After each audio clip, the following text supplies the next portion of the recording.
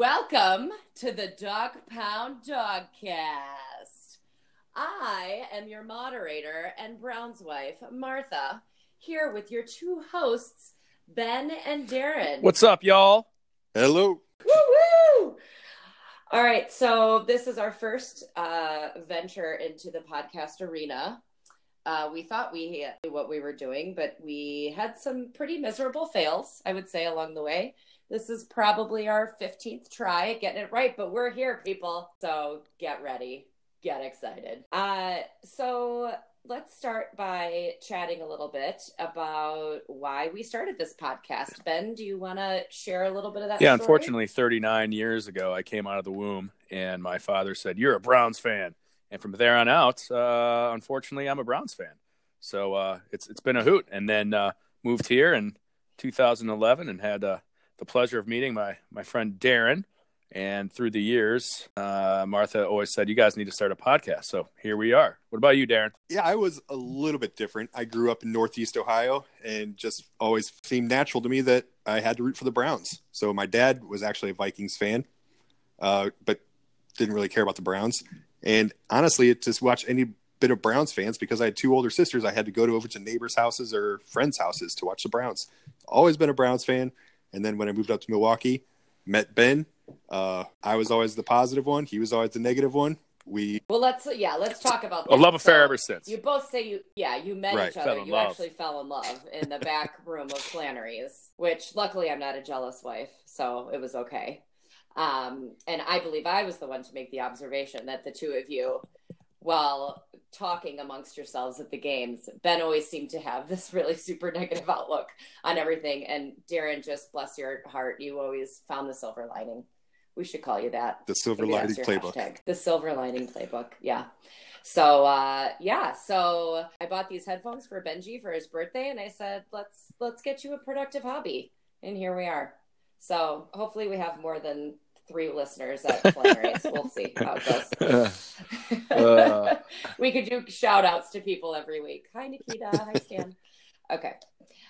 So we were all in Cleveland last weekend for the first game of the season. Let's talk about what that experience was like a little bit, Darren. You were texting us in advance of our arrival. You were pretty excited. Well, I think we all kind of throughout the weekend consistently got more and more excited for the weekend, for the game. Yeah. Up to and to the Sunday morning, I think we texted each other. We're just about at level 10, from that level. Yeah. 10 being the greatest days of our lives. And that was extremely short-lived. Ben, go take over the pessimist attitude. No, I'd heart palpitations the entire time. It was fantastic. It was wonderful. So, yeah, energy for those listening at kickoff was absolutely insane. Everything from the Jumbotron to the pyrotechnics on the field. The building was alive. And that first drive came out. It was going nuts. I think I even cried a little bit, truth be told, underneath my sunglasses, and told Darren he was all right with that. Totally fine. But I wasn't sitting with you, so I couldn't wipe your tears like I normally do. But unfortunately, we came down to earth real quick by the horrendous offensive line play that we got to witness throughout. That O-line play, I mean, we have been focusing on that through our texts and phone calls since then. But if we can fix our own O-line play, this is not a bad team. But no matter how many skill positions we get, no matter if you get the full-on Odell, Jarvis, Chubb, no matter what, if we don't have tackles, they're going to destroy us. Correct.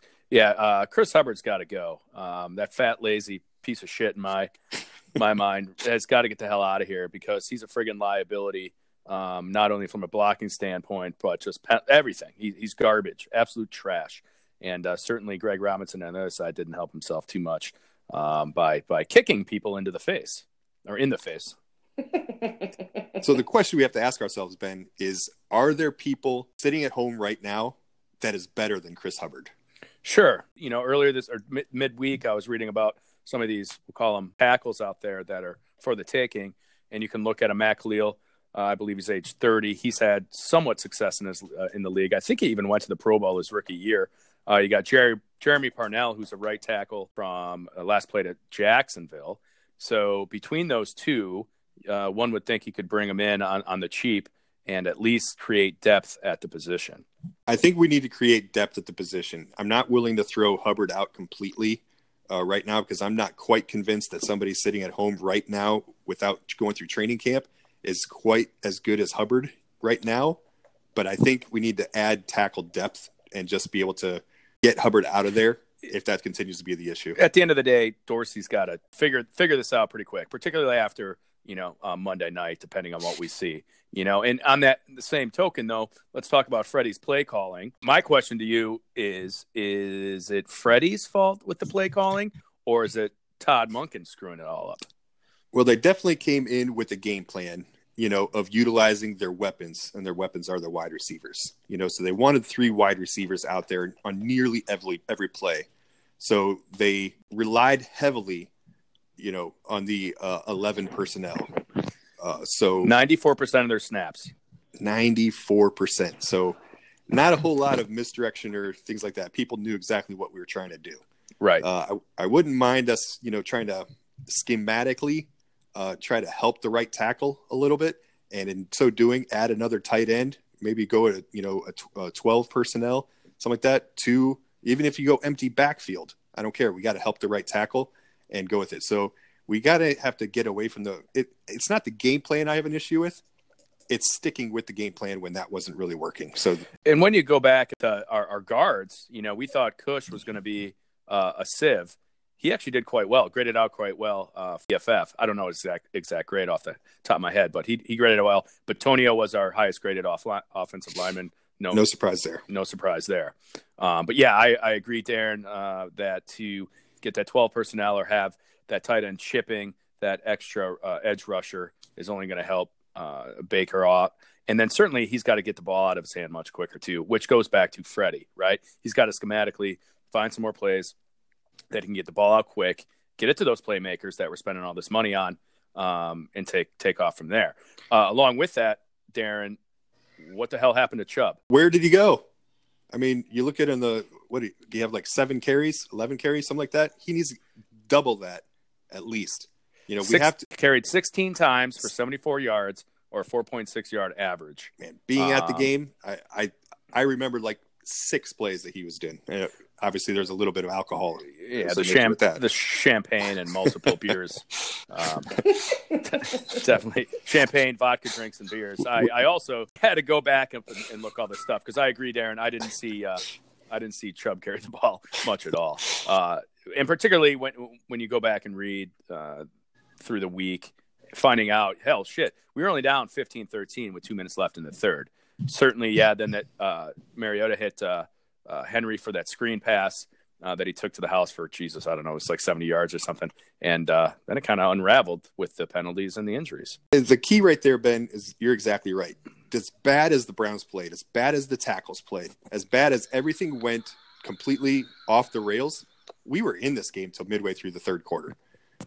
I mean, this is not a bad team. We just have the coaching staff just has to help the right tackle in any way possible, and so that the defensive coordinator can't just run right through the right tackle to beat us. Which that takes us now to our outlook here on Monday, right? Yeah, I mean, Monday night. And first, I just want to get my pop culture thing in here. And let's talk about this dude who has adult mono. Is this a thing now? It is a thing. It's funny for Martha and I here personally, because a good friend of ours contracted mono a couple weeks ago at the age of 38. And now we see a 23-year-old, I believe, Sam Darnold coming out with the mononucleosis. So how and why, who knows? But, this is the kissing disease. Am I right? That's the kissing disease? It is. Right. It can also, I did my research on mononucleosis earlier today before this wonderful podcast you guys are all listening to. Shocking. Of course you did. Yeah. It can also be contracted through cough and sneeze, air droplets. But more often than not, yes, kissing to high school kids. It's the kissing. After when they all huddle up and they do their play call or whatever, they do a little kiss, right? And then they go off there you go. onto the field. Yeah. Okay. So Darnold or not, we got our backs against the wall. Primetime game. Every sports center I've seen has been talking about Monday Night Football and how, kind of screwed the Browns are, if you will, how it can affect this team moving forward. And I have to say, I agree with them wholeheartedly. I'm going to call this a must-win game. I know it's game 2, but it's kind of how I feel. Darren, how do you feel? Let me guess. I think you're feeling positive about it. I'll tell you what. The Browns got embarrassed. Every single one of the Browns that you follow on social media, whether it's Baker or Odell or Jarvis, embarrass themselves, and they express themselves that much in social media. I heard they had a fantastic practice, yesterday. They are going to be lit. So I see the Browns coming out big. The Jets have so many injuries, not even talking about the, Mr. Mono. But I mean, they've got a ton of injuries or that potentially may not play. Injuries or not, Darren, let's talk about Simeon, right? The backup, Trevor Simeon, certainly last played a regular season game in 2017. Having said that, when he was on the Broncos, he went 13-11 as a starter. We can't sit here and say the same thing about our starting quarterback, who we've all anointed as the next coming of Joe Montana. Dude's 5-8 as a starter. The one thing about Simeon that scares me is there's not a whole lot of film on him recently at all. No. You know what I'm saying? They got to pull out 2017. And any time that typically happens, I mean, you and I would watch Browns games, and all of a sudden, the starting quarterback's out and the, backup is in, and they light us up for 450 yards. Exactly what I'm afraid of, because I've seen this movie before, just like every other friggin' Browns game. And here we go against a air quote backup QB, and yeah, next thing you know, he's the next whomever coming out just throwing darts all over the field. And that's, Denzel Ward needs to get his ass in shape because he got burned. While you go back and look at that Tennessee game from the passing statistics thrown to wide receivers, he let 2 bombs go. Denzel did, that is. That one went for a touchdown. Let's not take these guys lightly. As we sit here looking at Scherz, Bell already tweeted out earlier today or later this afternoon that he's good to go. MRI was negative. So he's dealing with call it football, injury. Quinnen Williams didn't practice. That's the rookie draft pick in the middle on defense. Mosley, the big free agent signing from Baltimore, who, if you don't know, picked off the last pass in week 17 last year against Baker. He didn't practice, but I have a feeling that both will go along with obviously Le'Veon, who already said he was. Yeah, I agree with you. I think it's more preventative, precautionary at this point, holding them out from practice. That doesn't seem all that serious. So I think they're all going to go except for Darnold. So our D-line graded out pretty well last week from what I read, actually held up and did well. So my question is our D going to be able to attack that Jets offensive line? Keep in mind, the Jets gave up 4 sacks against Buffalo last week, and I'd put our D-line a bit higher than the Buffalo D-line. Are we going to be able to do it? I totally think they will. I think you'll see another 2 sacks out of Miles, and you're going to see Vernon join the sack party too. So you're calling right here, Darren, that Miles is going to go off on 32 sacks this year. Two sacks a game? 2 sacks a game, yes. No. Hang on, who is this? I got to write this down. I have to be the referee in the bets as well. Yeah. There is no bet. Ben's joking there. Yeah, Mr. Positive. I go less than 32. Okay. He's saying the under. Yeah. You knucklehead. What I am worried about, I'm not going to lie, is on their defensive side of the ball. Let's all remember, folks, we are now facing against our former interim head coach last year and NFL maniac Greg Williams. So let's be frank. He knows Freddie well. He knows the plays Freddie ran last year. He's been in the NFL for a long time. Okay. So he's going to, in my opinion, show these weird ass fronts that, let's be frank, Baker's in his 14th start, right? And he's going to disguise a lot of things. So with our sieve of an offensive line, you got Greg Williams now scheming and showing all sorts of weird blitz packages. How often is Baker going to be in the dirt? All right. I've got 2 points when you bring up Mr. Greg Williams from last year. Number 1, are they going to play Jamal Adams 40 yards off the line of scrimmage? I don't know. And number 2, is his defensive ends allowed to do more than one move? You're funny. I am worried about 2. I remember watching that preseason game against New York. Oh, I'm sorry, the Giants when we were taking on Odell, and we have all heard about it. I assume now that OBJ learned probably sometime this week that our Browns defensive players that were here in 2017, he did put out a quote unquote bounty, not to bring up Bountygate again, but Williams did put out a bounty and told our defensive guys to take him out. At the age of I don't know how old he is, 60, let's call him. He hasn't changed that tune. And I think he's going to send dirty, cheap shots. And I think Odell is 100% correct. I think you are correct for once, Ben. And but by Odell actually bringing this up, I hope at the NFL and the referees that have this game actually have this kind of, in the back of their mind when they watch the game. And hopefully they're going to call this a fair game. Yes, hopefully. Let's remember that word, Darren. Hopefully. Right. Yes. You got to go and assume that Greg Williams wants this game pretty bad, right? And he controls that defense. It's got me worried. It really does. Between the offensive line, all the hype, coming off a bad loss, I don't feel well about it. I'm going to give you my final score prediction here, folks. It's going to be a gross, ugly, turnover-prone game. We're not going to be able to capitalize on the turnovers we create.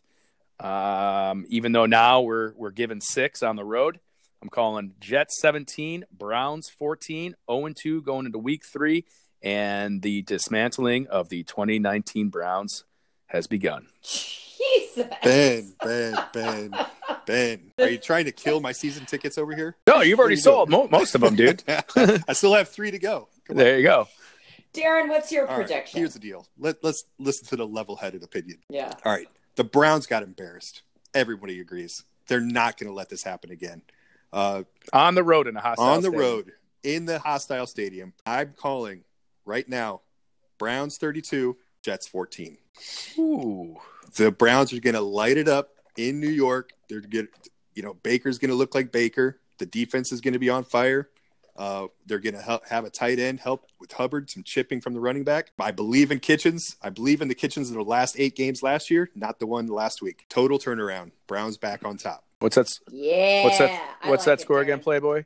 32-14. 32-14. Okay. Well, you stay tuned, everyone out there, for episode 2 of the Dog Pound Dogcast, when I can sit here and tell you again how right I was and Darren was wrong. Don't worry. We'll be keeping score. So, okay, guys, just to do a quick recap of our first successful episode. Yay! Last week's game, grumpy old man Ben says that old lady Hubbard's got to go. Silver lining Darren comes in with he's our best worst option right now.